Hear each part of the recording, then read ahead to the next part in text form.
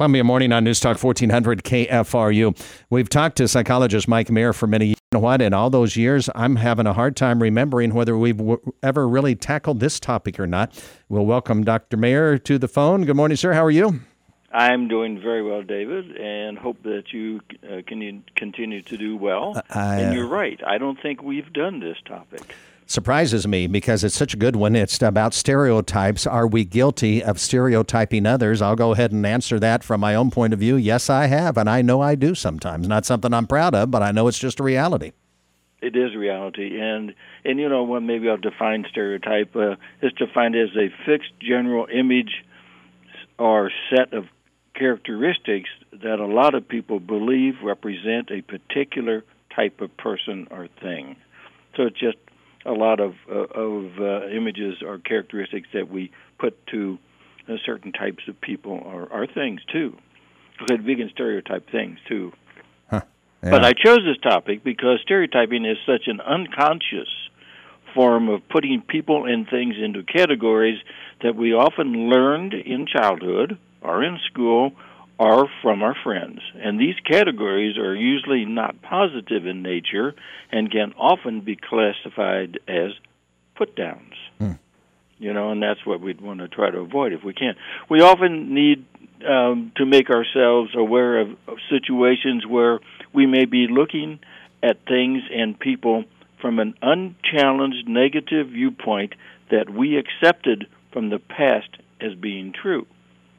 And so often stereotyping involves recalling learned views from the past that were never challenged. So, for example, where do we learn our beliefs about various cultures, religions, political parties, animals? That's in there too. Even our views on how men and women are different are often formed early and influenced by those closest to us. The interesting part, David, is as children, we don't challenge some of these stereotypes because we do not know any other way of looking at these beliefs. Yeah, the people who've given those to us are trusted adults, oftentimes, or people who that's right. Say, you know, and we have no other way of looking. So we take in the information as the truth. Mm-hmm. So once formed, this is difficult, but once formed, these ideas are more difficult to change. So when you live and learn stereotypes about people for years, when our minds and hearts are like sponges, taking it all in as fact, why would we believe any differently? I think you got it. I mean, that's a good point. I mean, that's oftentimes you're exactly right. We would trace them back to those times when we soak up the opinions and the attitudes and the statements of others as fact and say, well, yeah, that's just how it's always been. Yeah, and so it's difficult to say, well, we should believe differently.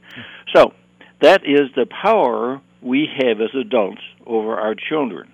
We are the source of our children for truth that may be deeply shaping how they believe about things and people, and how some of these beliefs may be forming not-so-healthy stereotypes in their young minds that may be difficult for them to change in the future. So that's kind of a challenge to all of us as parents. What are we teaching our children? What stereotypes are we giving them from ourselves? So I say, so ask ourselves, where did our beliefs about people and things come from? And let's kind of go back, and maybe it would be good to trace back some of those and just see. So our beliefs about men, our beliefs about women, where is a basis for our beliefs about people of a different race? Are these beliefs valid today with our current knowledge? Are we generalizing our beliefs of several people into a whole class of people, stereotyping them from a belief about a few? Another challenge. Are we open to new ideas and beliefs about people and things and what we believe? Or are we forever stuck in our unchecked stereotypes? It is always important to have strong beliefs, and I believe in strong beliefs, and follow them, but we need to check the source of these beliefs, especially if they become too strong, a negative belief about a whole class of people or things. We need to just look at those things. We need to look at the good in each one of the people that belong to people who who are stereotyped as unacceptable. There can be, David, a bad apple in any bushel, but don't throw out the whole bushel. Mm-hmm. And I think that's kind of a little analogy that may help people. So you check the source of our stereotyping. It's kind of, and then as a parent who is aware not to teach our children to stereotype people who we do not know. Oh, but yes, that would be true. But we sure do want to. Oh, yeah. So that's kind of my thought today on stereotyping. One of the other things I was thinking as I was listening to you talk about this subject is that you could tell yourself that the person that you may be stereotyping is probably, or maybe could stereotype you too. There are people, if you don't want to be stereotyped, but I'm pretty sure that there are people who are maybe stereotyping me. So you have to say, well, guess what? I could be there. How does it feel if they stereotype me or yourself?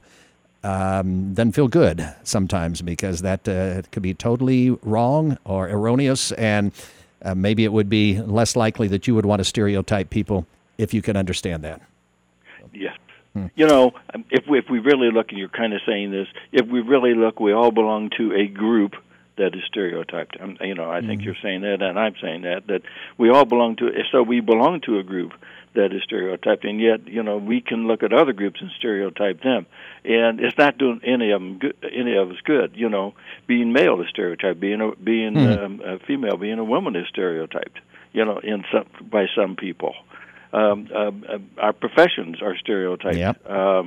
I can go on and on. From your geographical background, where you're from, I'm from a small town in north central Missouri. That might somebody would say, I know exactly what to expect from you then, and probably not. That's true. We forget the importance to look at the individual. Yep, and that helps in not stereotyping. It's a good subject. I think we could revisit it many times, but I'm glad that you brought it up today, Dr. Mayer. Thank you. Thank you. Dr. Mike Mayer has been our guest, News Talk 1400 KFRU.